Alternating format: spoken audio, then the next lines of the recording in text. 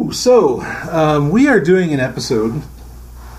It's another episode of the Relationship Rhombus Show, which I'm going to try and do every month. Try to do one of these. And okay, I'm up for it. Yeah, and whoever can be on it, whether it's you, Stephanie, or hell, I don't care if it's MK, whoever wants to show up and be on it. Like, I'm totally game for this. So, but we're actually doing this from a hotel room, and we've got some very we have an interestingly rigged setup here. So if the audio quality isn't the usual studio quality that you're used to, well, that's why. But we're practically naked, so hey, you can just imagine that for all you want. And woohoo! We just got out of the hot tub. Yeah, that was a nice hot tub. Really that was nice. That's one of the best hot tubs I've ever been in. Beautiful. That was fantastic. Yeah. So okay, let's see where we. Oh wow, we're only like a minute in. Okay, so I felt like we were already talking for 10 minutes. So I told Brian that the Relationship Rhombus podcast has to have at least 4 questions because a rhombus has 4 sides. This is true. Or 4 corners. Right. And then it got me thinking about geometry. Yeah. But I want to think about relationships now, not geometry, so let's go. Okay, well, I'll just say this. I think you're cute. Aww. Thank you, sweetheart. Certainly your angle. Anyway. Okay, so let's open this up. And we'll start off with the question, have you ever... Is this one you wanted to start off with about movies and television? Have you ever had sex while watching a movie or TV? Yes, we have. Let's open that up. Yeah. All right. Well, so I don't know exactly. See, I kind of shortened some of these down, but I don't know if this specifically meant. I'd have to go back to the original. I don't know if this meant. Did you and I do that, or was it like we individually, like ever? And, right.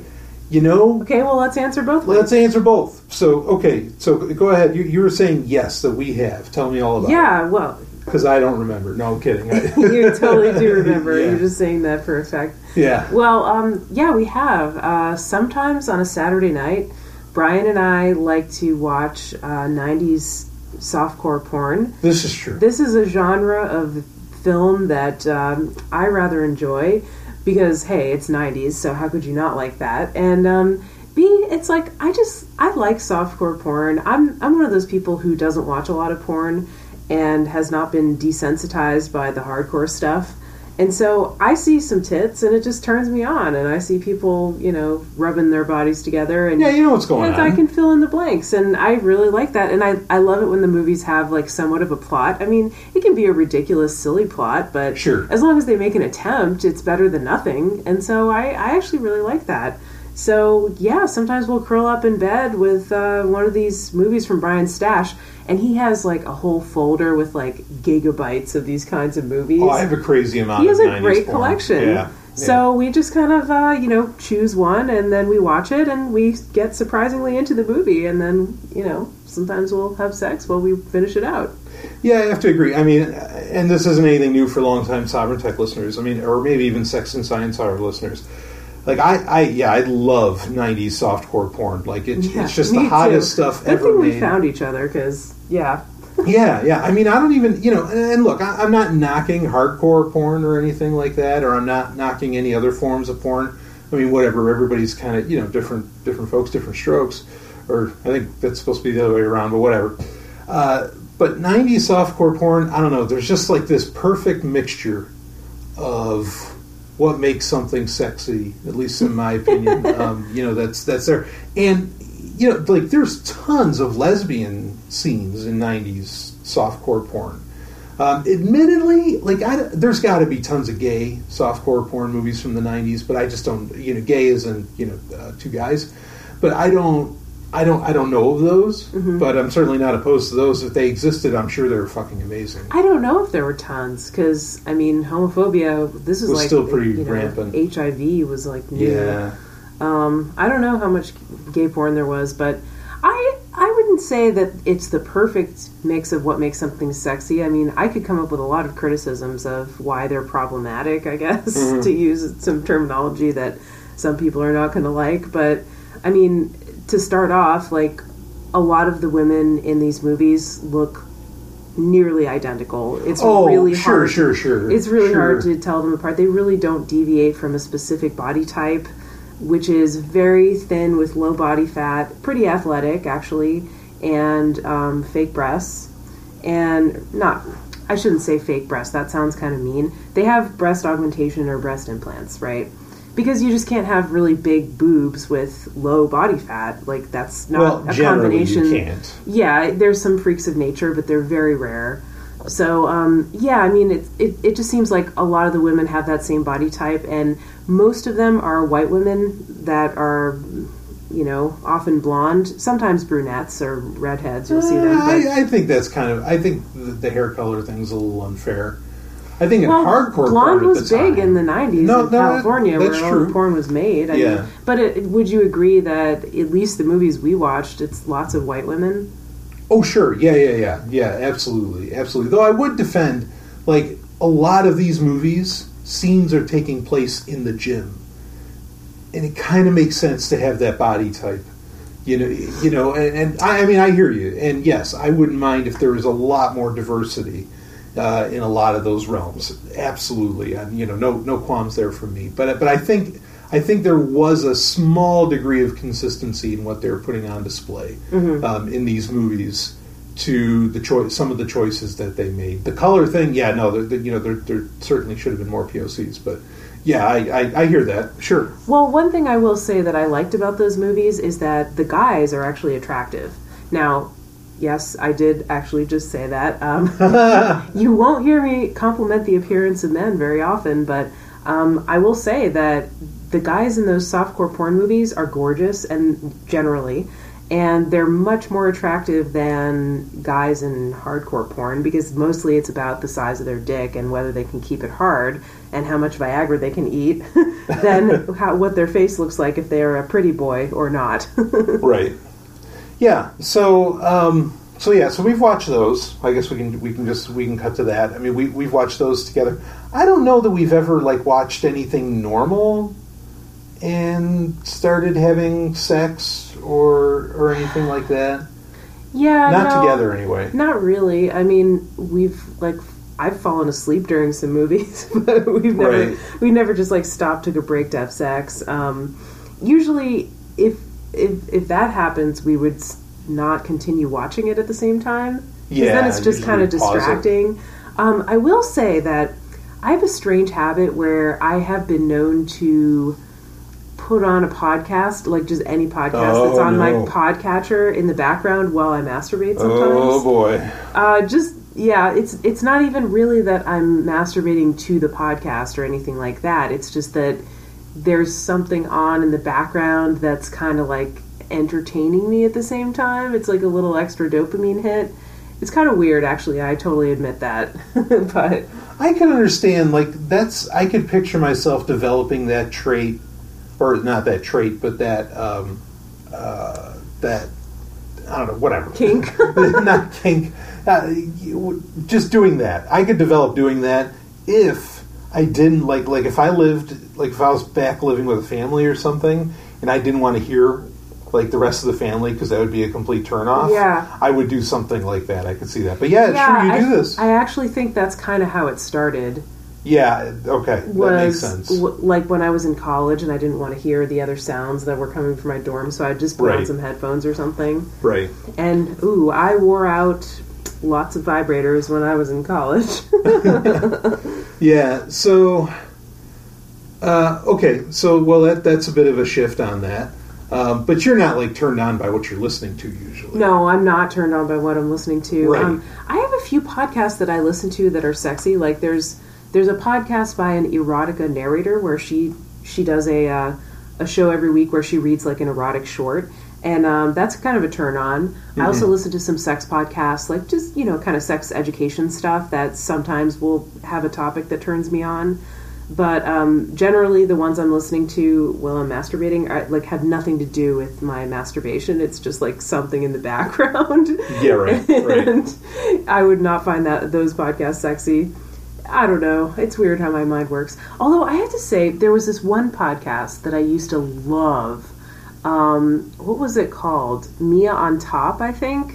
and it was Mia Martina, and that's obviously a pseudonym. She ended up starting a family. She ended up having a baby, and her voice completely changed when she had a baby, but she had this really sexy voice, and she used to write her own erotic stories, and she did a podcast, and then she came out with a book, and her stories were all about this girlfriend that she had. Most of them were about this girlfriend that she had, Carmen, and like their sex life, and then she and Carmen, like there was some drama in there, like she and Carmen broke up and fought, and they had like this open relationship that was kind of fucked up, and then she started going to these like sex parties and like slutting around, and it was a great podcast. I don't think it's still around, unfortunately.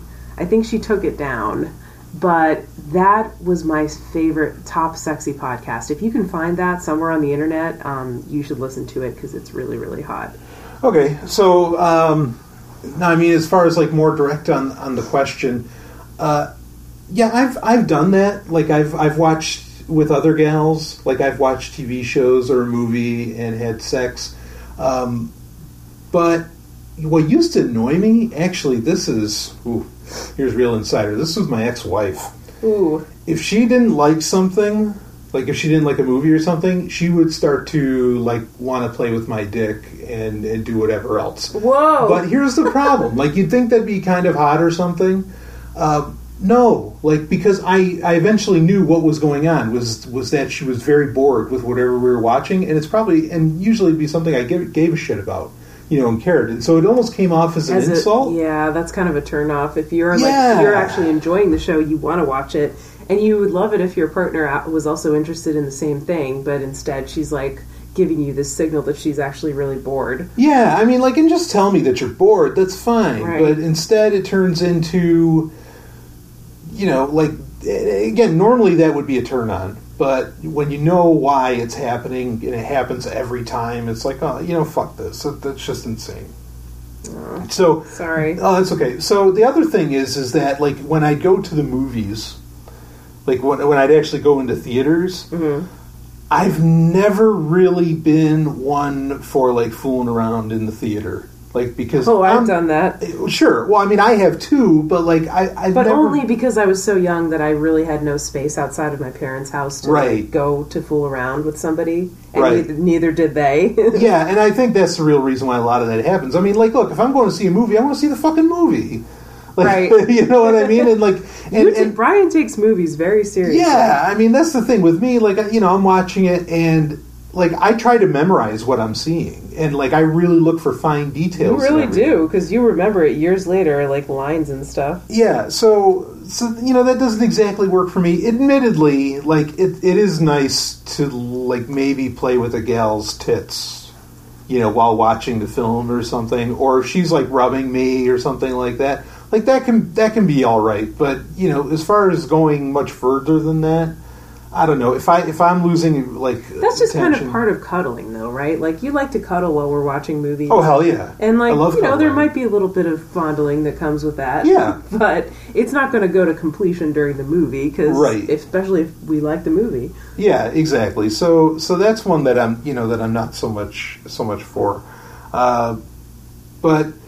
Anyway, all right. So, I mean, how about you? Have you like ever, you're just watching a movie with a lover of yours or a TV show, and you just started like getting it on while you were watching it? I mean, that ever happened? Oh boy, yeah. Okay, so the first. And did you keep watching it, or did you keep it on in the background anyway? So, the thing that came to mind, I have not thought about this in years. Oh boy! But I had a friend in high school who was a guy, and I think he has since come out as gay. And I believe that he is gay. Okay. I kind of thought he was gay all along, but he wasn't out when we were friends in high school. And we were just like best friends, and we never did anything sexual. Like, it was always really platonic. And one day, like, we were at my house, and we were watching the show Friends on TV. Uh-huh. And I don't really know how it happened, but we kind of just started like rubbing up against each other a little bit. And he was gay. It was really weird. Like, yeah, like nothing happened other than that. And, like, we even joked about it a couple times, like, hey, want to go watch Friends or something? I really think it was because, like, we were both just kind of lonely and fucking high school sucks and you'll do anything to get a respite from it. Sure. And he probably was, like, wondering if he was really gay and, you know, like, testing it out. And since I was his friend, you know, and I was, like, probably one of the only girls that he could feel comfortable like doing something like that with. I think like that's why it happened. But yeah, so we would joke about it for like years afterwards. Right. Even though it only happened that one time and it was so little. We'd joke about watching Friends, but yeah, I guess that's one experience. Does that count? Yeah, no, I think that counts. Okay. How about, like, I mean, like, theater sex? I mean, is that... Yes. You said you've done it, I but, have like, done what it. do you think about it? Like, I mean, how do you feel about it? It was pretty terrible. I mean, because it was in the dark, and it was, like, uncomfortable seats, and there's always that arm that goes in between the seats that, like, prevents you from really reaching across. And, Yeah, like, you almost think they put part. those there on purpose. Like, to keep people from they blowing each other. absolutely did. Yeah. Oh. Anyway. I mean, there's ways to get around it. You can just kind of go, like, crawl under the seats. And, Sure. But then you're on this dirty movie theater seat that's like, oh, there's like popcorn and head lice and like all this disgusting shit. Sticky sodas on the floor. Yeah, those were the bad old days. But, yeah, let's see. So I know I've fooled around in theaters, not actually had sex like PIV intercourse, but I've definitely done like mutual masturbation and like oral sex in theaters. I remember the sex. I don't remember what movie we were even seeing. Oh, actually, I do. I think one of them was like one of the Austin Powers movies. I hope I wasn't like super young when those come out, because that would be really creepy. But yeah, I want to say it was one of the Austin Powers movies, but I'm not exactly sure. So yeah, I remember the sex like more than the movie. Nah, okay.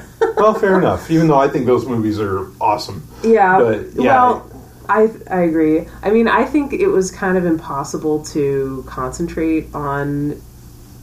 It would be impossible to concentrate on both of those things at once. Either it would distract you from the sex, or the sex would distract you from the movie, but you can't have both. Unless you're maybe like one of those very special people who has a great attention span or can concentrate on more than one thing at once. Right.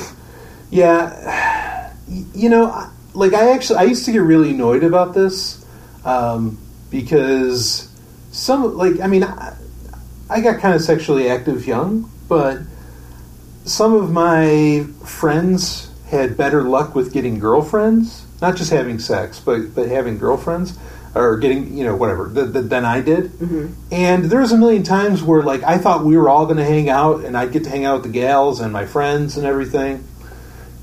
And we'd all be going to see the movie, but then they wouldn't actually see the movie. They're like, "Oh, hey, yeah, we're going to go over here," you know. And I'm like, "Oh, what the they just fuck, brought guys?" you as their like, alibi, so their parents would let them. Yeah, go. it's like, God damn it! And like, even I remember my sister and her friends would do that. And they're like, "Hey, yeah, just tell us what the movie was about after the fact, so we can tell." And I'm like, "Oh, ew, for shit's that's your sake. sister! Ew, I know, it's crazy." Oh my god! So, I would have been so mad. Yeah, I get annoyed about that. I think that might be part of the reason that I take movies so seriously.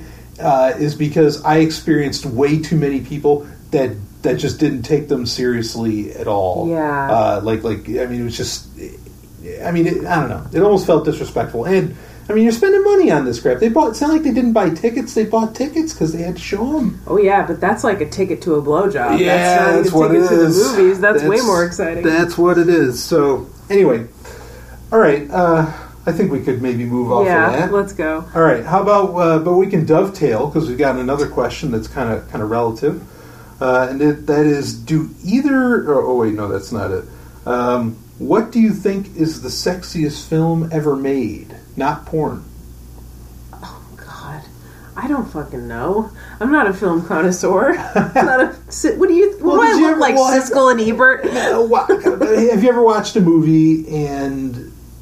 Sure, but I had no time to prepare for this question, and I haven't had a chance to think about it. Nothing comes to mind, like, off the bat. Okay. All right. So there is no sexy film. There are no sexy films. Well... Did Star Trek Into Darkness turn you on? I mean, not really. A little bit. It was Star Trek, so it was awesome, but it wasn't like sexual, I guess. Okay. How about, all right, here's a movie that I think must have turned you on. Or maybe it creeped you out. What about Chloe? Do you remember that? Yes. Okay, no, With Amanda Seyfried did turn me on. Amanda Seyfried and Julianne Moore. And Liam Neeson. Yeah. Yeah. Yes, that definitely turned me on. That is a sexy That was a film. really sexy movie. Yeah. I don't know if it was the sexiest of all time, but it was very sexy. Yeah. So it's from 2009. It's like Amanda Seyfried's, I think it's her breakthrough, or her introductory role. Movie. Yeah, she was on Big Love before that. Was it before that? I think so, or maybe around the same time. I don't know if it was before or if this was her first gig, but anyway, yeah, that movie is so hot. I mean, because there's all kinds of sex happening in that. Oh, yeah. That's really, really interesting. Great lesbian scenes as well. Yeah.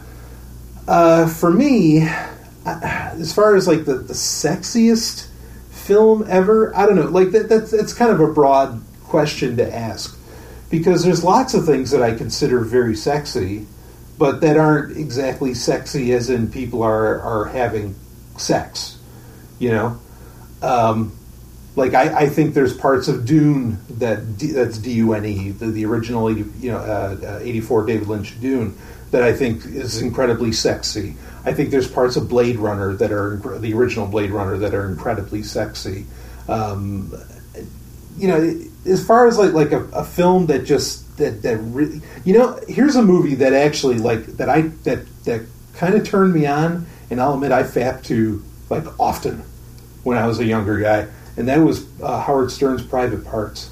Oh, you know, I never saw that. We'll have to watch that together. Yeah, like there's a scene where he has the woman get on the speaker and she like rips her shirt open and everything. Like I thought that was so fucking hot. Yeah. You know, and at the time anyway. I know people have complaints about that, and I understand where they're coming from, but that was when I was younger. That was really something. But you know, that is a tough question. Like to just say what is absolutely the sexiest film of all time, and you can't say porn. You can't say like Caligula, which that's not the sexiest. What movie about like ever. The Bodyguard or like Ghost or something? Those movies. Yeah, I get the appeal. Dirty Dancing. Yeah, I get the appeal with all those, Yeah. especially Ghost. Like I totally understand that, and I think that's. I get Top Gun. Top Gun's technically a very sexy film. In fact, the reason they never made a Top Gun 2 was because the U.S. Navy told Hollywood, "No, you can't, because you're sexualizing what we do." Right. You know, because it was that sexy. Yeah. So I can see that. What were you going to say? Something? What about? I'm trying to think of the name of that movie. Lethal Attraction. No, not Lethal Attraction. Fuck. Fatal Attraction? Not Fatal Attraction. 9.5 Weeks? No, not 9.5 Weeks. Fatal Attraction's hot. The one with Unfaithful? no. That's a hot movie. Holy shit. Fuck it. I can't remember the name of it. The one where Sharon Stone, she like crosses her legs and like uncrosses them. Oh, where she's killing everybody with the ice pick. Yeah. Wow, you know, that's terrible because I can't remember the name of it. yeah, because it's not, I can't think of it either. Yeah. But that's so bad because that's like one of the greatest movies ever. Yeah. The score alone, Jerry Goldsmith is phenomenal. Right. Yeah, that's sexy. All right. Now, you know what? I got two answers for you for the two sexiest films ever made. Okay. This is it straight up. Cruel Intentions. Oh, I love Cruel Intentions. Oh, yeah. That's really good. That is so hot. Yeah. That movie is so crazy hot. And I might give it to The Craft. Oh, The Craft is good, too. I think The Craft is really sexy. That is a very, very sexy film. Yeah, that's really good. So, yeah. Okay, we've got a bunch of them. That's yeah, good. so there's a bunch out there. I mean, I didn't even get into like shit like Porky's or Porky's? Yeah, or Meatballs and anyway. Meatballs? Yeah, they made sequels of this shit, I'm telling you. Well, that doesn't mean it's sexy. Yeah, Revenge of the Nerds. Well, okay, there are problems with the movie Revenge of the Nerds. Yeah, but, as with all movies around that time. Yeah, but that is also a very sexy film. Anyway, Okay, so we don't exactly have a whole ton of... Well, we laid out a bunch of movies that were good for that. We got a bunch. I mean, like, if the... Yeah, all right, here we go. So, I'll just say this. If the Buck Rogers... If the 1981 Buck Rogers pilot, which was released in theaters, the first 2 episodes, if that was considered a film, I would easily grant that sexiest film of all time. In fact, during the opening credits scene, there's a part where Aaron Gray, like, and it's not when you watch it on TV, even though the TV version is a little more extended. In the theatrical version, they have this whole opening sequence with this great song called Far Beyond, or whatever the hell it is.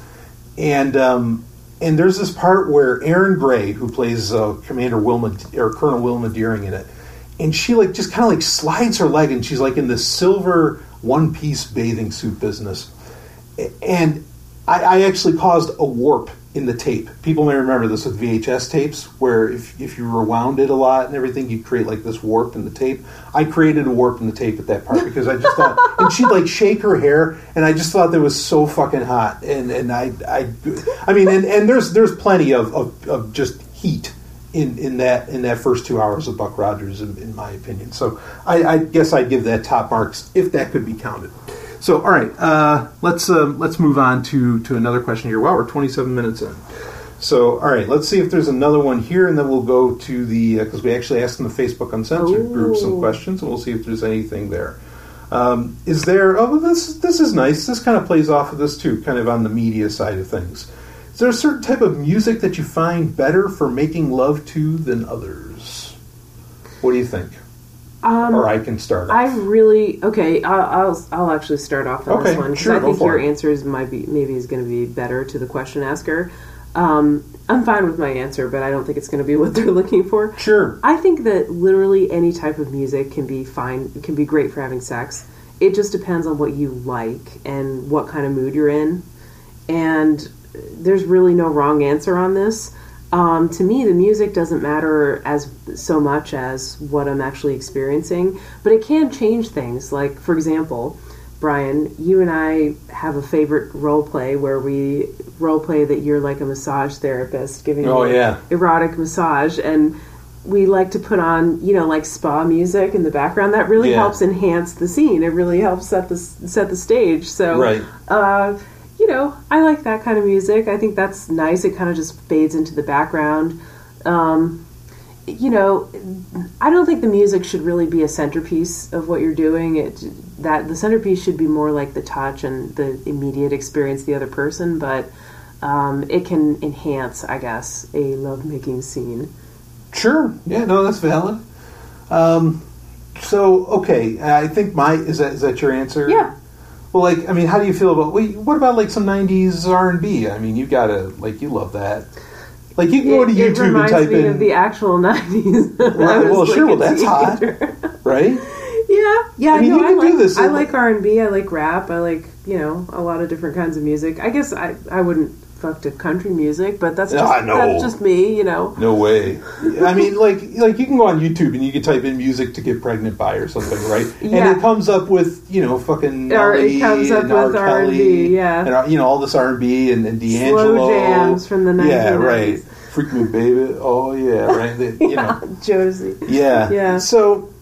yeah, I mean, and I could get behind that more so than a lot of other ones. I really don't like a lot of the soft rock kind of stuff. I don't know, that you would find on the station that your parents listen to in the car radio. I mean, but that's just because of personal experience. That's just because my mom used to drive me around in the car when I was a kid listening to that stuff, and I was like, oh, I hate this music. Michael Bolton, Kenny G, Yanni, Enya.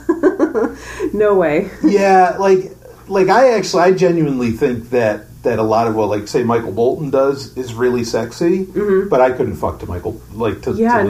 Just, it reminds you too much of your parents. So. Yeah, that, and, I don't know, I just couldn't do it. And it'd be weird, because I'd be going doggy style and just be like, steel balls wrapped all around me, because I'd start getting into it. It'd be so bad.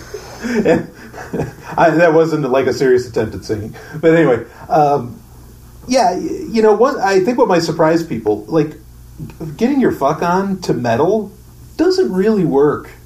Like it doesn't exactly happen. Yeah, it's not exactly rhythm music, you know. Yeah, I mean, which is ironic because it's the same. Okay, I have a theory about that. Go for it. Can you dance to metal?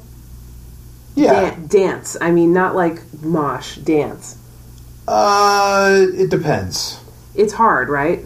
Sure. It's not the first kind of music you think of to dance to. Sure, that's fair. Okay, dancing is like sex. Oh, well, okay. Yeah, you can't argue. I'm a genius. No, well, that's interesting. Yeah, I agree. That's interesting. But I mean, but see here. But here's the irony of that is that Kiss, Motley Crue, a lot of these other bands,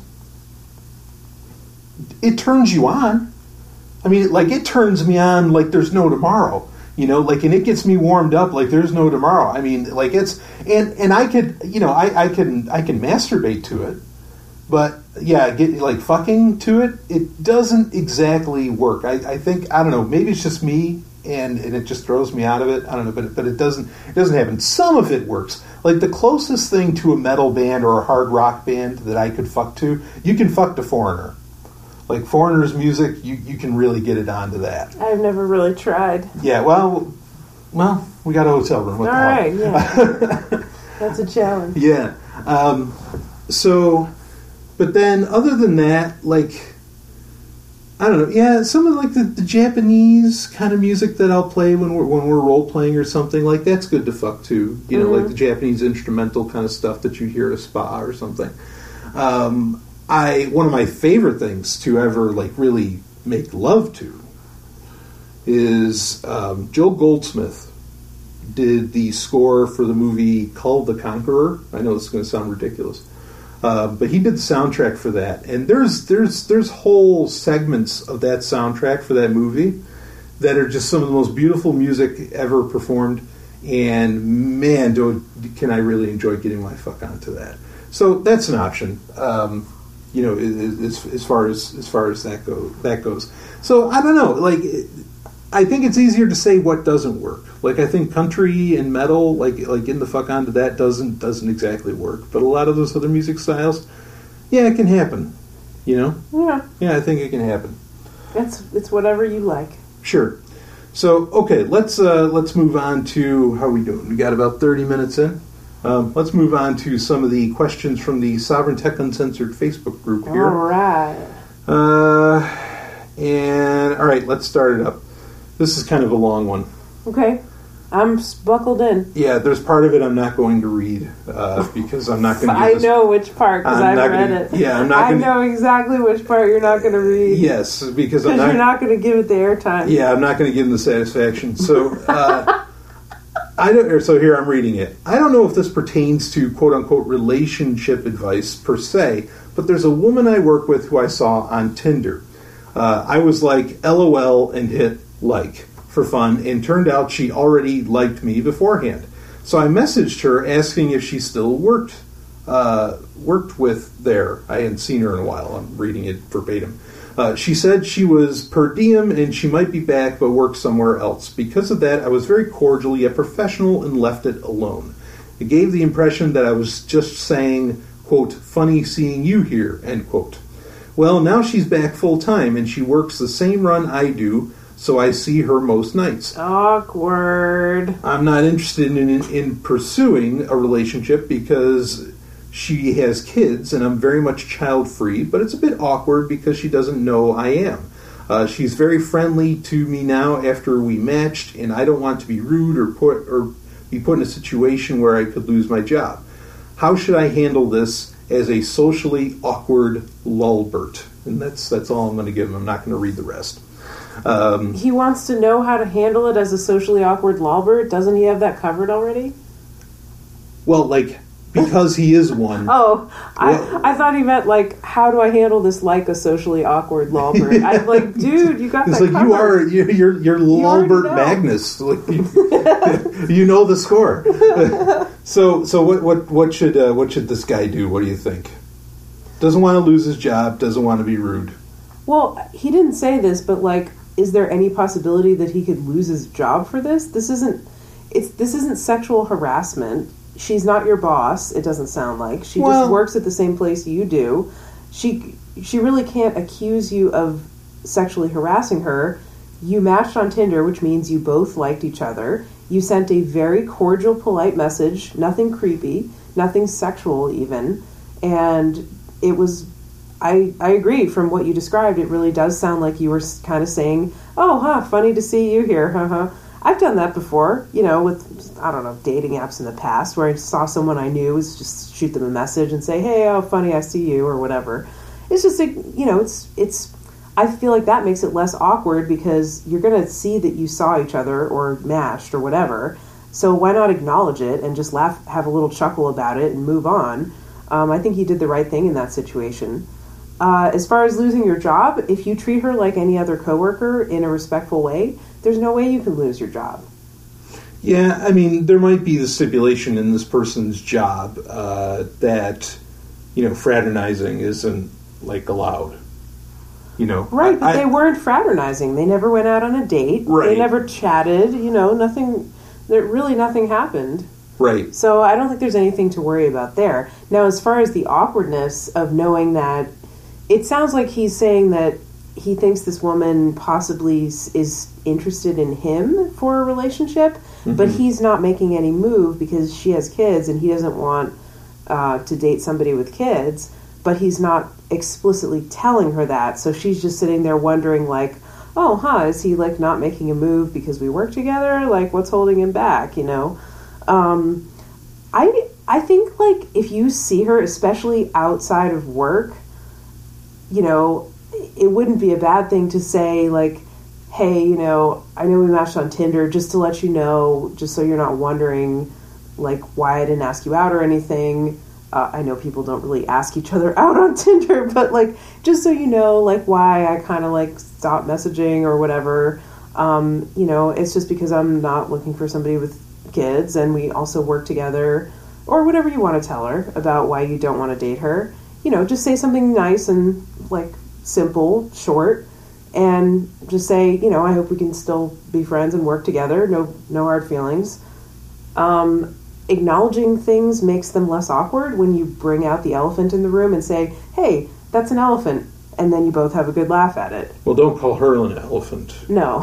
Yeah. Of course. Yeah. You don't want to call her an elephant, but just say, hey, just so you know, I'm really not looking for a relationship. Or you could even make up a lie. You could say, hey, just so you know, I just started dating someone else. Let's be friends, or something like that.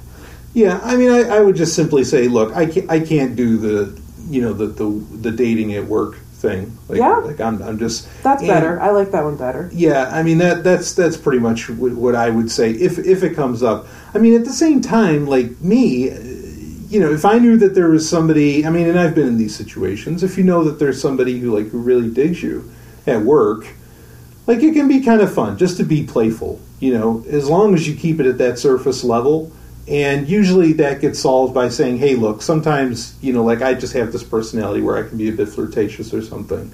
Please, if it's offensive or something, just tell me and I'll shut up. I wouldn't recommend that. No, he's not interested in her. Right, I understand that. I'm putting that out there normally, or not normally, but that sometimes, it can work out that way. And I think you can do that. You just, you don't say any crazy shit where you kind of get accused of sexual harassment or something along those lines. And please, for the love of God, only do it if the person is sending signals back. Yeah, it's got to can't be one-sided. Yeah, absolutely. Women always let them take the lead. Yeah. But yeah, generally I would just say, look, I can't do the work dating thing. It just doesn't work. Or you know what? I would say it's perfectly acceptable to not say anything. Yeah, sure. To just go on and just be friendly and don't ask her out. I mean, obviously, you've been going on like this for a couple weeks now, right? Where you know that you matched on Tinder. She's at the same workplace as you. You haven't asked her out. She's just continuing to be friendly to you, but maybe you think maybe she's wondering what's going on. You could just let it keep going. I mean, eventually she'll just give up and realize that you're not going to ask her out. and she'll probably still be friendly to you, and you really don't have to do anything. I don't think you owe her an explanation about why you're not taking it further, right? Yeah, no, right, absolutely. But if you wanted to explain it, like if she confronts you about it or something, or if you feel, I don't know, if you really feel the need to clear the air, if you think that would make you feel better, then you can do it as we described before, but you really don't have to say anything at all. Sure. And I'd also recommend probably, like, I mean, another option is sort of the Stan reaction, where when a gal starts talking to you, just puke. Just, like, throw up. And great advice. You know, that's the awkward Lawbert thing to do. Yeah, and then, like, eventually she'll just be, okay, I got the hint. And it's not rude, you just have that reaction. Anyway, that's a South Park joke for those that don't know. All right, so are we good with that one? Yeah. Okay, all right, we solved this person's problems, every single problem that this person has. Okay.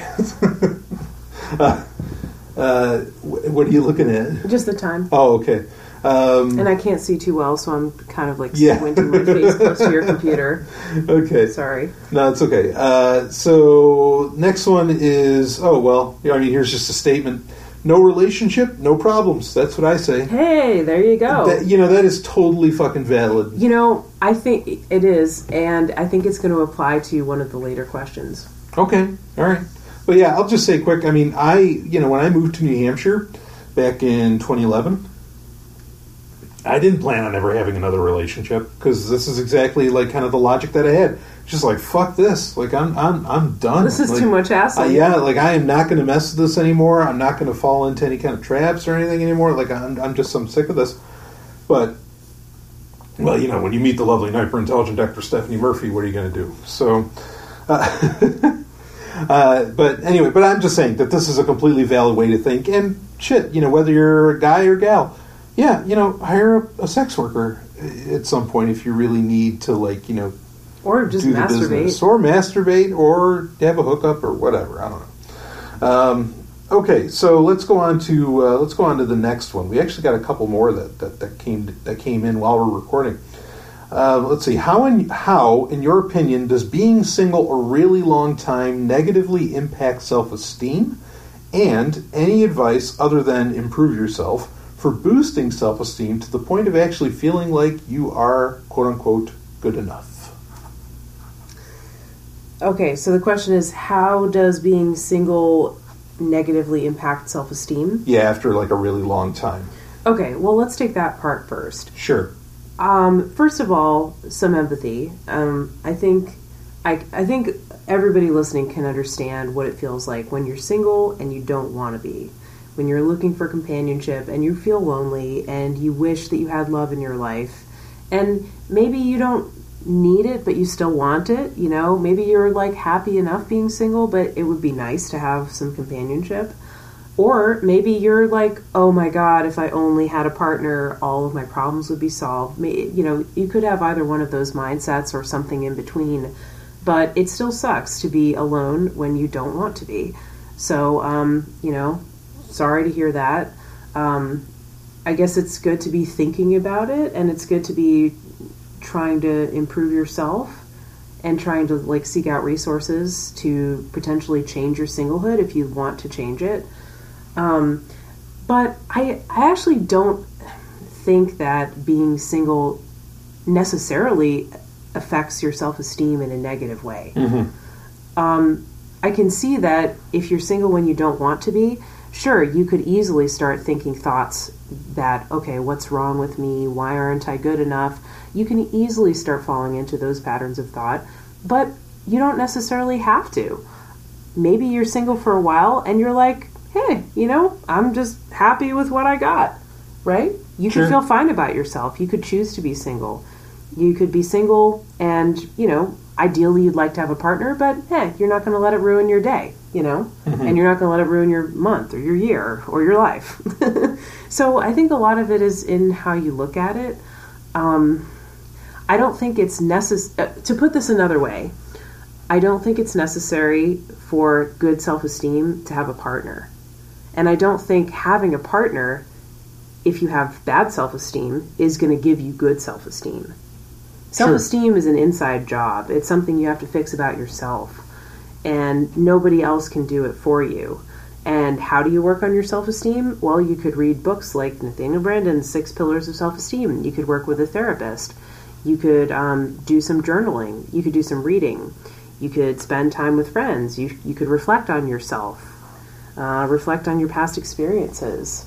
Right. So, yeah, there's lots of ways to help develop your self-esteem, but the point is, it is an inside job, and just getting a partner or getting a girlfriend or a date or whatever, a boyfriend or a non-binary friend, whatever, might boost your it might give you a confidence boost temporarily, but it's not really going to fuel your self-esteem because that comes from you.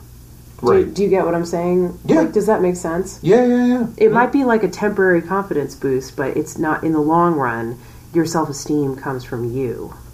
And that's good, right? Because we don't want other people to control our self-esteem. And it's actually very empowering to realize that we can have self-esteem without depending on another person to give it to us, right? We can have great self-esteem even if we're single, even if maybe we don't want to be single or it's not our first choice. We can still have great self-esteem, and we can still be very healthy emotionally and mentally, even if we would rather not be single. That doesn't have to define us, and it doesn't have to be the biggest problem in our life that we think, if only this problem were solved, then everything would be fine, or everything would be better. Sure, yes. Just buy sex workers. Well, not everyone can just go out and hire a sex worker. I mean, sometimes the cost is prohibitive. Sometimes they live in a rural area where they can't find somebody. Sometimes sex workers don't want to take them as clients. Well, I mean, go to the Golden Banana in Boston, and get the hookup. I mean, and that's. Okay, so you just ignored every potential obstacle I listed off. That is not possible for everybody to do, and it's not something that everybody wants to do. So I don't think your advice is good, Brian. Well, I'm being somewhat in jest, but my point being, so I agree with everything that you said, and this is tough because it sounds like I'm saying improve yourself, but I'm not exactly saying that. I mean, I could imagine. Except for very few people, where any kind of relationship that I would be in would really interfere with self-development. But that matters to me, or with doing the things that I love doing, And, I mean, single, like you said, single doesn't have to be bad. I mean, it doesn't have to be this, death sentence. Yeah, actually, that's what I meant when I said that the comment of no relationship, no problems, or something like that could apply. I think it applies to this person's question about self-esteem. Yeah. Because, I mean, there's another way to look at being single, and that is that you don't have the complications of dealing with the potential problems that a relationship can raise. Look at it this way. Would you rather be single, or would you rather be in a relationship that's constantly causing you stress and headaches? Right. I mean, I think a lot of people would say they would rather be single. Now, I know, you're probably feeling really lonely and you really wish you had some kind of a relationship, but I think after a while, it would start to seem like, okay, the grass isn't really greener, if it's a really bad and stressful relationship. So look at it this way. If you're single, your life is simple in that department, right? You don't have to deal with constantly making, compromises potentially for another person. You don't have to deal with thinking about another person all the time and being considerate of them. You can just do whatever you want to do. And that's a really liberating, really freeing thing. Yeah, absolutely. I agree with that all the way. I mean, I still do. And like I said, I was kind of in half jest earlier, but I still do kind of think, and I understand, because in some areas of where people live, sex workers are very independent, and they might turn you down or something. It's not like an establishment where, no, as long as somebody has the money, they've got the time. But there are establishments where if you've got the money, it can happen. And I go ahead. Are you recommending to get a sex worker because you think that will give a sort of that temporary confidence boost that might be able to get the person kicked off on the right track? No, I don't think it's because it's a confidence boost. I think it's like, I mean, it's being kind of shallow in saying this, okay? Because obviously I think it's obvious this person wants love, not just sex. Right. Okay. I'm just saying that, like, you know, I'm sure they wouldn't turn down sex. Yeah, I'm just saying that, like, that could really help, you know, and I don't mean as some kind of temporary confidence boost. I'm just saying in general, I think that can just really help in all of the ineffable ways that sex, you know, can heal a person or you know, give a person whatever, you know, I guess it could appraise whatever needs they have. Yeah, I mean, I guess I can see what you're saying, that it might take the pressure off so that the person can walk around with an air of confidence that, yeah, I have gotten laid, so I'm not putting off these vibes to women that I might meet that I'm desperate for sex. Right. You know, yeah. And it can sort of take the edge off, and that can make you more attractive. Take the edge off. I like the way you put that, yes. Yeah. Yeah. Okay. I'm trying to see your perspective, Brian, because yeah, I really didn't like your advice, but I'm trying to see that maybe it no, well, you just hit it. It yeah. takes the edge off. And that is what I was trying to say. So it's late, folks. Yeah. Yeah. But I think your advice overall is solid. And again, like so many things in life are about how you look at them and your perspective on them. And so many things can be reframed. In something you think is terrible can be looked at a different way. And it's amazing how that can shift your perspective and just make you feel a lot better. Yeah. All right. Shall we move on to the next one? Sure. Okay. Next one is my ex, and I'm reading this. I haven't read this yet, so reading it live here. My ex-wife poisoned me with rat poison in my coffee. True story. What? Did I do the right thing divorcing her? No alimony in exchange for dropping attempted murder charge. Otherwise, I would have been paying her alimony while she sat in jail. A drunk weekend in Reno, a dive through a wedding chapel, and it was April Fool's Day.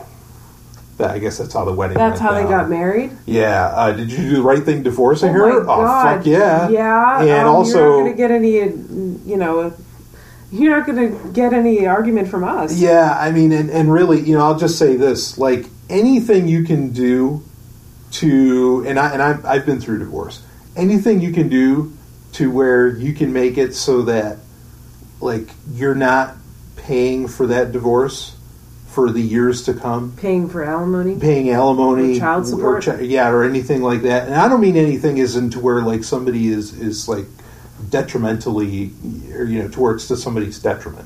Like, I'm not saying dodge child support or anything like that. I'm not saying that. Yeah, that's what I was about to say. No. I wouldn't recommend people skip out on their child. No. I'm saying if you can make it right, you know, and there's varying ways, there's legal terms for these things. If you can make it to where, okay, you know, we're making a clean break and it's mutually agreeable and mutual, okay, do that.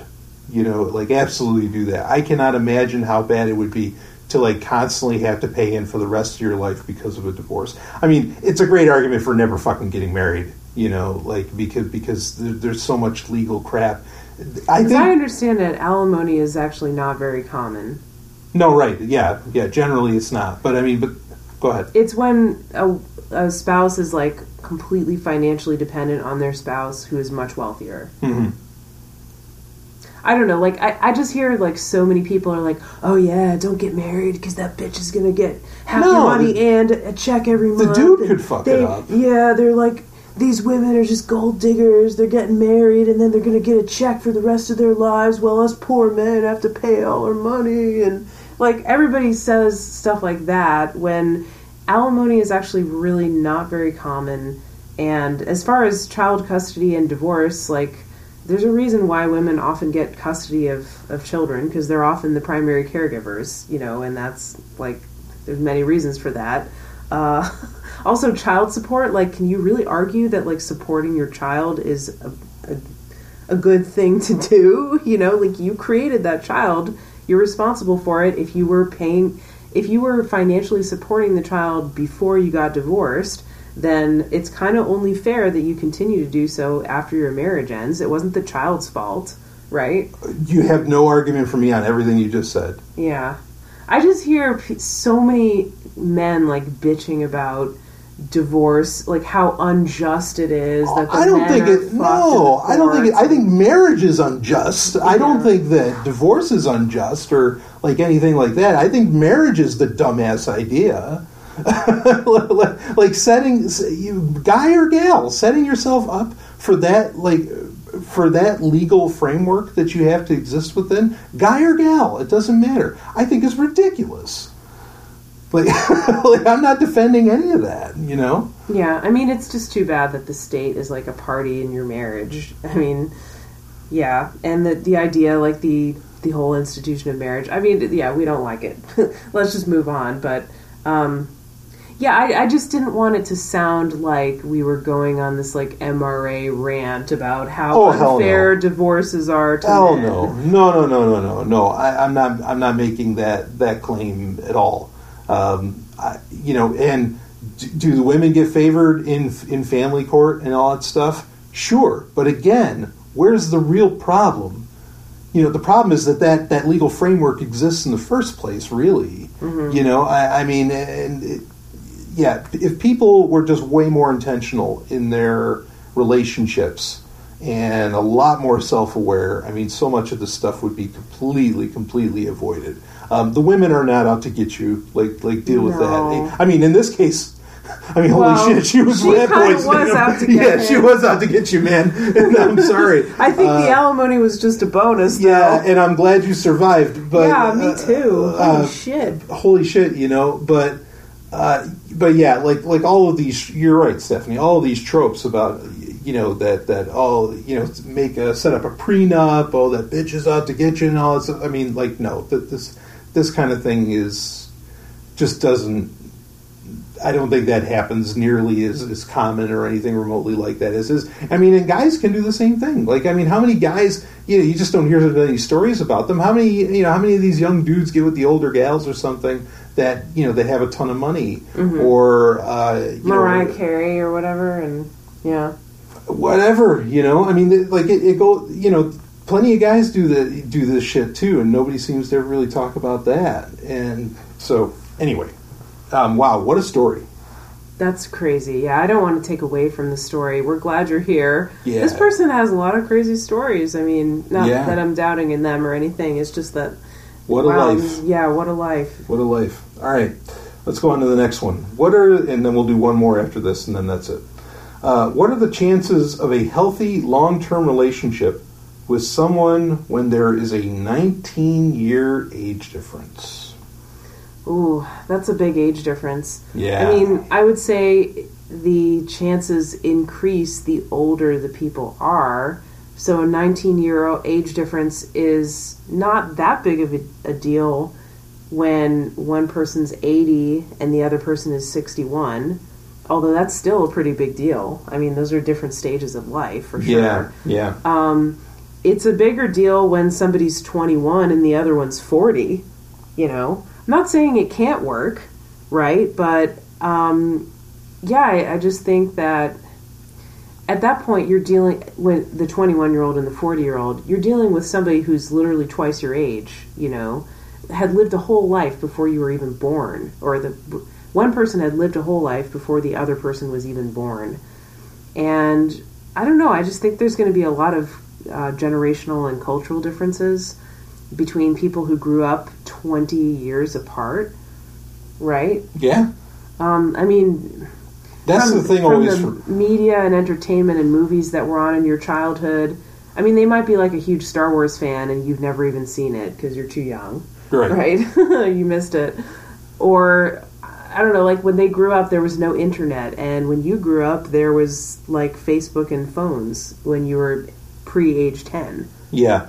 I mean, easily, my biggest problem with any like dramatic, not to say that the younger person can't be into older shit, but when you have that dramatic age difference is that, you grew up in two very different cultures. You have different lingo, you have different tastes. There's different things you're used to. You might love black and white films when they, despise the very notion of it because it looks so alien to them.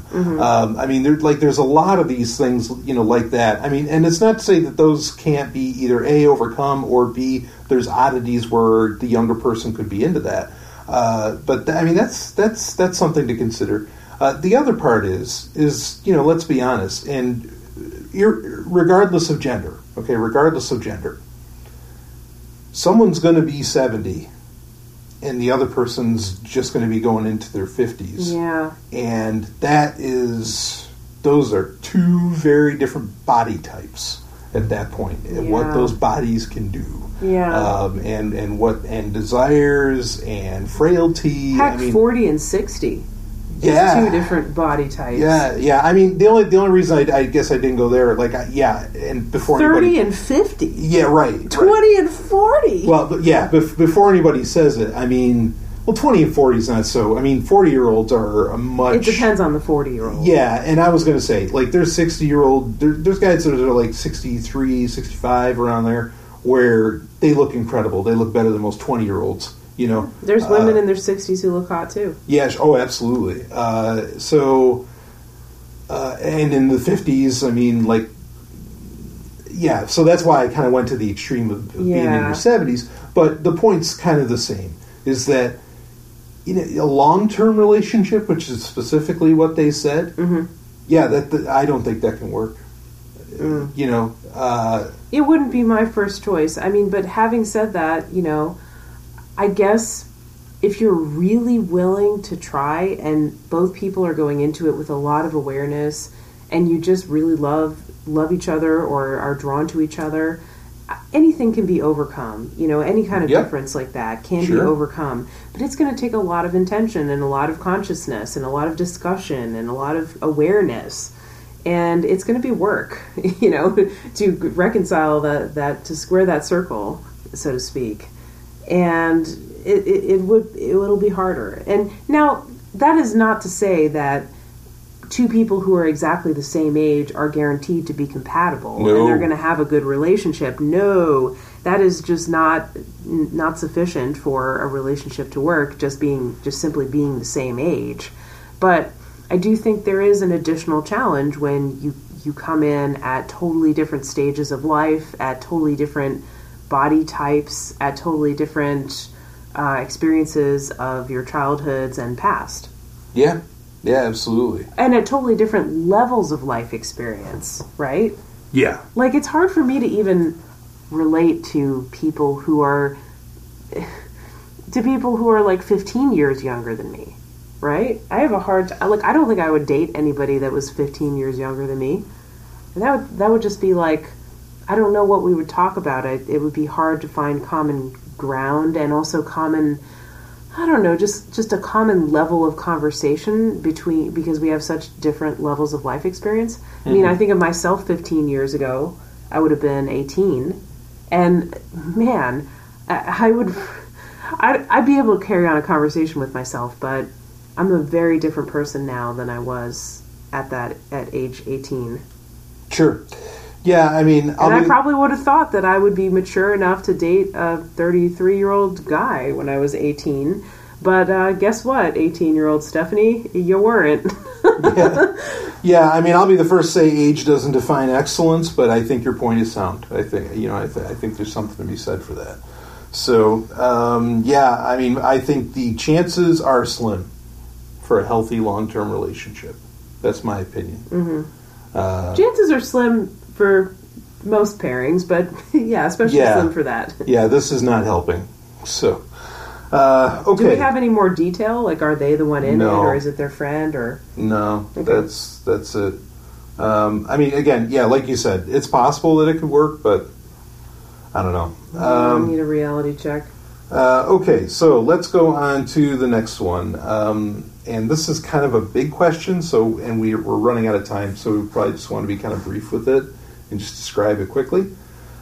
I don't know how to make this a question, but I am super curious about what different types of open relationships look like.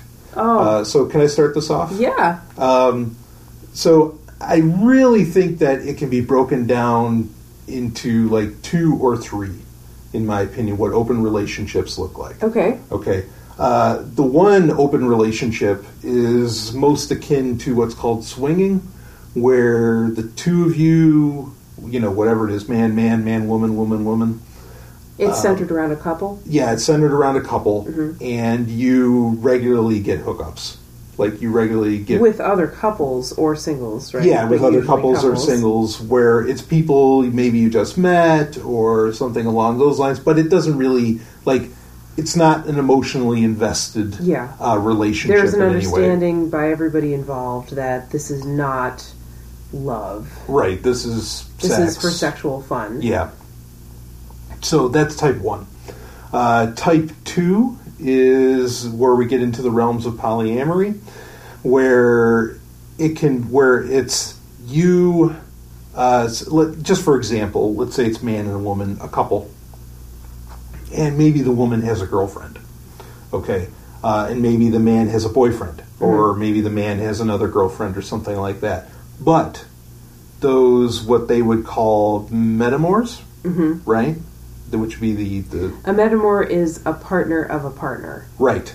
So, but you don't stoop your wife's girlfriend, and, your wife doesn't fuck, or, the wife doesn't fuck the husband's girlfriend. There are people involved in the polycule, or the group of people that are not fucking each other. Right. Exactly. Yeah.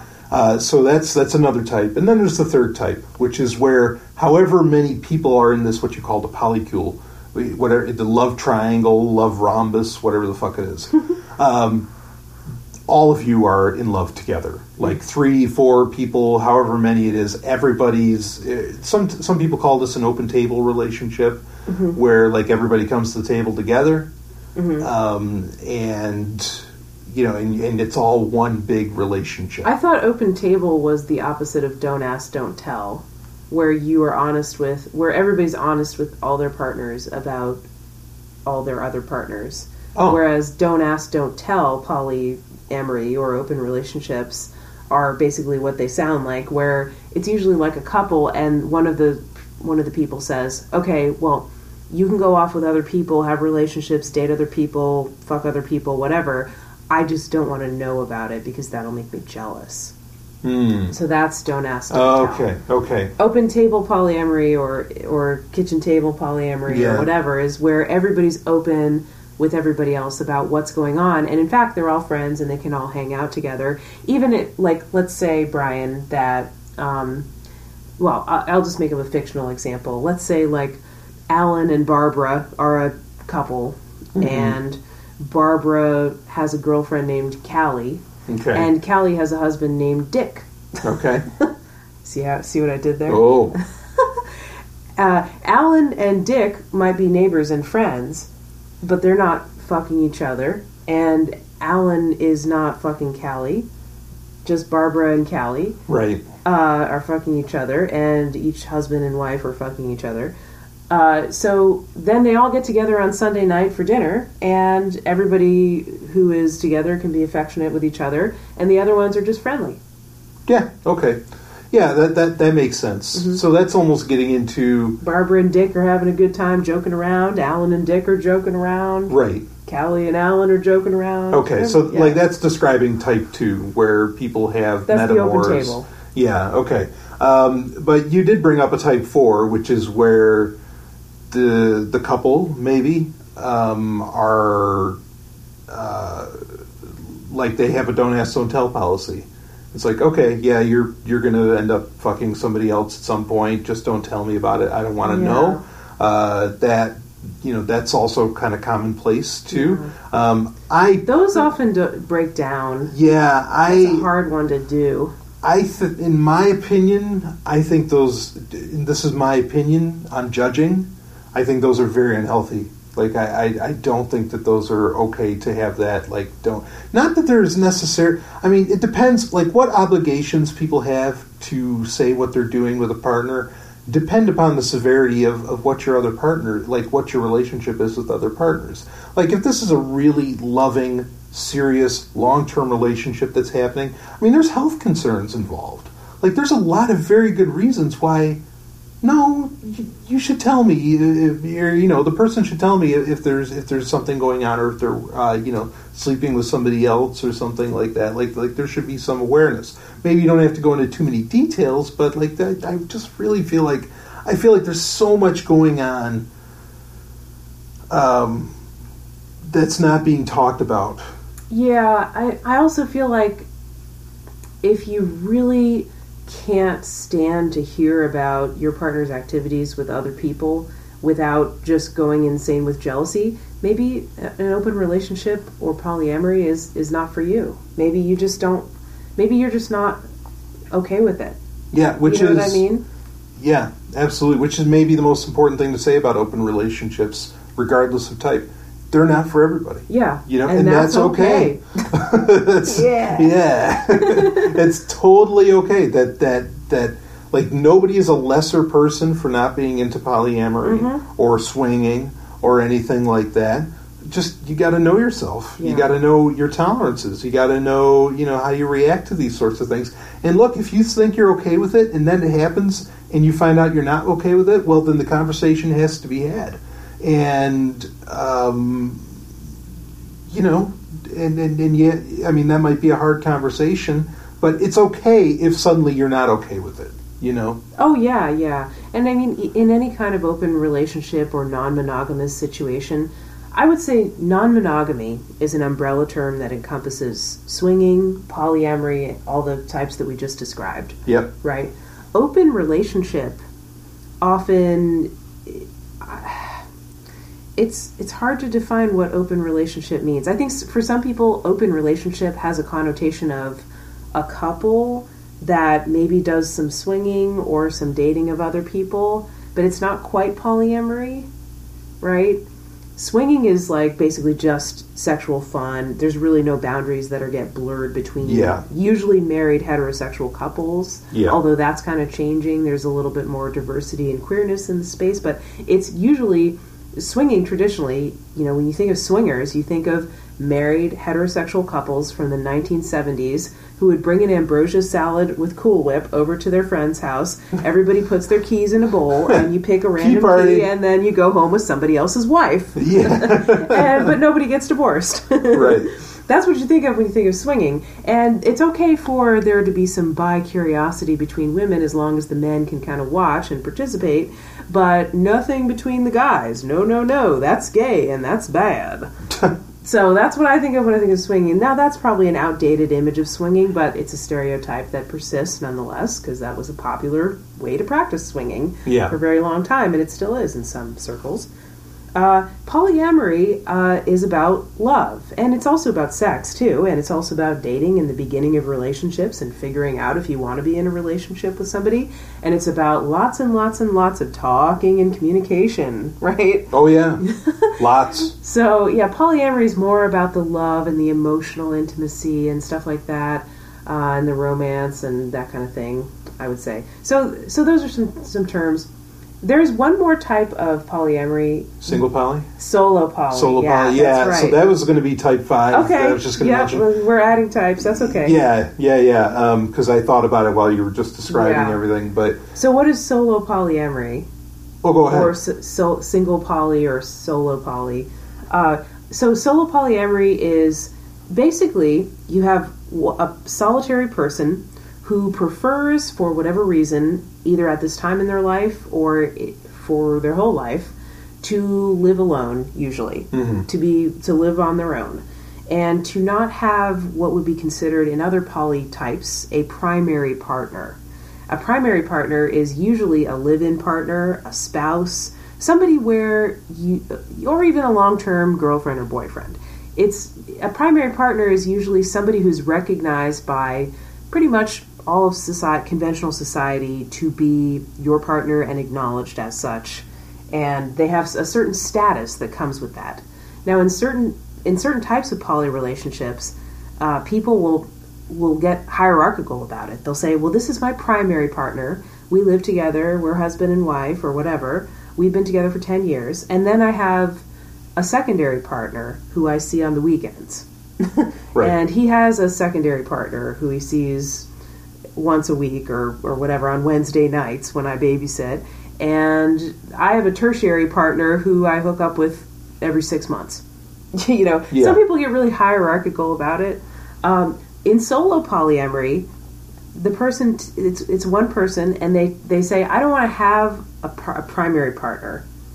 I want to be, pretty much for all intents and purposes, considered by society single, live on my own usually, and kind of be free to date and love whoever I want. I might have no partners. I might have multiple partners. I might have one, but be open to others. But I'm the sort of the center of the universe. It's like a spoken wheel kind of model. Instead of being centered around a couple, it's centered around an individual. Would it be fair to call you the eternal unicorn? I don't know. I mean, they may not want to be a unicorn because they may not want to date couples. They may only want to date other singles. Right. Good point. It gets so complicated. Yeah. There's another type of polyamory that I thought about too. Okay, type 6. Okay. So we were talking about solo polyamory, and that started a conversation about primary partners, okay, and secondary partners. There are some people who sometimes they call themselves relationship anarchists or non-hierarchical polyamorists who don't want to assign labels like primary or secondary to their partners. Mm-hmm. They just have partners and everybody is equal. So sure. You're left to kind of sort that out however you will. Yeah, and that's a fair one to bring up. I mean, I think that kind of fits into like type 3 that I mentioned, where like everybody's just in love with everybody. Yeah, sure. It doesn't have to be everybody's in love with everybody. Right. That's where it would be different. Yeah, it's more that everybody's equal, and they don't want to assign any partner second-class citizen status. Mm-hmm. They don't want anybody to feel less important than anybody else, which makes a certain degree of sense, I think, because what they often say in polyamory is that each lover or partner is the way you feel about them, your relationship, it's different and special and unique. And you can't put them in a hierarchy of one is better than the other or one is more important than the other. It's just, they're just different. They're not better than or less than. They're just different. Yeah, no, fair. Yeah. So that language reinforces that idea. Sure, yeah. I mean, and honestly, like all these different types, other than type 4, which is the don't ask, don't tell, I think are perfectly fine. I have no real issue with any of them. I'm gonna try to defend don't ask, don't tell. I mean, I think it can be I think it can often be a first step for some people, right? Where it's often like people who are new to open relationships, maybe they've had a monogamous relationship and they're trying to open it up and convert it to an open relationship. Mm-hmm. And they say, look, I'm right there. I'm on board with the idea of my partner dating other people. I really want to do this. I want to be okay with this, but I'm just not 100% there yet. So I think it would make it easier on me if I just didn't hear about it, if I didn't hear too many details. Maybe they work out which kind of details they do want to hear and which they don't. Like, for example, you might go on a date with somebody else and then you might come home and tell your live-in primary partner, oh, I went on a date with somebody else. We didn't have sex, or we had sex and we used a condom, or we had, something like that. We had a great time. I'm going to see them again next Tuesday. You wouldn't tell them, oh my God, we had this hot, passionate makeout session in the park, and then he reached his hand under my skirt, and then I pulled out a condom and put it on his dick, and he has such a big dick, and I really like that. That kind of talk turns some people on, and they get off on it, and they like it, but it makes some people jealous and feel bad. So people have different reactions to hearing their intimate partner talk about being with someone else in such an intimate way. So I think it's fair to be aware about your reactions to that kind of stuff, and to take it slow as far as hey, like, I want to hear about this, but I don't want to hear, like, the details don't turn me on. Just tell me the bare minimum that I need to know to be aware of everything with, safe sex and to know what's going on with my partner. And don't give me too many sordid, juicy details, because that just stresses me out. Oh, fair. Okay. So, yeah, I mean, well, anyway, I think it's interesting to explore. I mean, and these are, I don't know that we were exactly comprehensive, but these are a lot of the different types of open relationships. Yeah. And like I said, they're all, well, I still have some issues with type 4, but your points are certainly interesting. But they're valid. Do whatever one kind of works for you. And while we're on the subject of open relationship types that we don't like so much, sure. I have one that I don't like. Ooh. The unilateral open relationship. What's that? That is when people are in a couple, usually, situation. One person starts getting bored of their partner but doesn't want to end it. So they go around telling everybody, oh, yeah, we have an open relationship. Oh. When they've never actually cleared that with their partner. The partner has never actually agreed to it. Yeah. Or they browbeat their partner and say, look, if you don't open up our relationship and be fine with me dating other people, I'm just going to break up with you. And the partner says, well, I really don't want that, but I guess I have no choice, because if I don't agree to this, I'm going to lose you. That's kind of like the gun to their head polyamory. Yeah. So both of those, I think, are not like true forms of open relationships, because it's really not getting consent of the person who's reluctant or unknowing. Sure. But I guess they would technically fall under you might encounter those kinds of relationships if you're in non-monogamous or open relationship circles, let's just say. You might encounter those kinds of relationships just out in the wild. I've definitely had situations where I've been at a libertarian event or party, and a guy comes up to me and starts talking to me and says, I say, oh yeah, that's a wedding ring, isn't it? Are you married? And he's like, yeah, I'm married, but we have an open relationship. Really? Can I call your wife right now and talk to her about that? Because I'd love to talk to her about it. I mean, like, they obviously wouldn't let you do that because their wife doesn't know or their wife doesn't consent. Right. So. Yeah, that's when it's ugly. Yeah. So. But, of course, women can do that too. And non-heterosexual couples can do that too. Definitely. Yeah.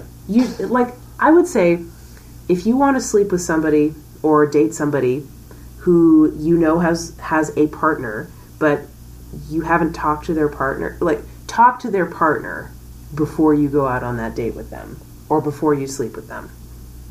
Yeah, see, but that's verify it. Yeah, but that's why I think type 4 is so potentially unhealthy, because I mean that kind of leads to what you're really describing. You don't know, and I think openness is key. I mean, it really does make it better. Like if you care about somebody and they tell you, hey, I'm dating this other person, or I like this other person, I have a crush on this other person. If you don't know the other person, you start imagining the worst. You imagine they're better looking than you. They're better in bed than you. They must have some amazing thing that you don't have. And then you start to feel horrible and super jealous. But if you actually meet the person and you see that they're actually a good dude or a good gal or whatever, they're a good person, you immediately start to relax, because you can't imagine those. Your mind can't fill in the blanks with the worst possible outcome, Right. You actually get a more realistic picture of who the other person is, and you'll say, yeah, I like them, and I feel that my concerns are put at ease. Or maybe you don't like them, and that's another story, but at least you know them, and you're basing those feelings on reality of knowing the person and not just imagining the worst. Yeah, I think transparency and sharing are just like really, sharing of what's going on, of information. Like that's just, I just see that as key. It's something that I want, just on a personal opinion level, in these cases. But anyway, I think that's a good overview. Yeah. Some good, some bad, and that covers that ground. Yeah. So I think that'll do it for this Relationship Rhombus show. We rounded out the rhombus. Yeah. Yeah. But no other... Send in your relationship questions to Brian's email. What is your email? bbs@sovereigntech.com. All right. You can send them there, or you can send them through Patreon, of course, because this is Patreon-only content. Thank you so much to all the patrons for making this possible and affording me the time, to be able to do it. And again, this is probably going to be monthly, so if you want it, you don't have to wait for me to ask, hey, you got any relationship questions? You can just send them in, and I'll just stockpile them for when we do these shows. Like I said, at least once a month. So, Stephanie, thank you so much, of course, for being on. Thanks for having me on, Brian. I think it's time to. That bed is looking awfully tempting. It's looking real nice. Yeah, very let's nice. go. So all let's right, bye-bye, everybody. All right, Thanks see you for on the your other questions. side. Woo!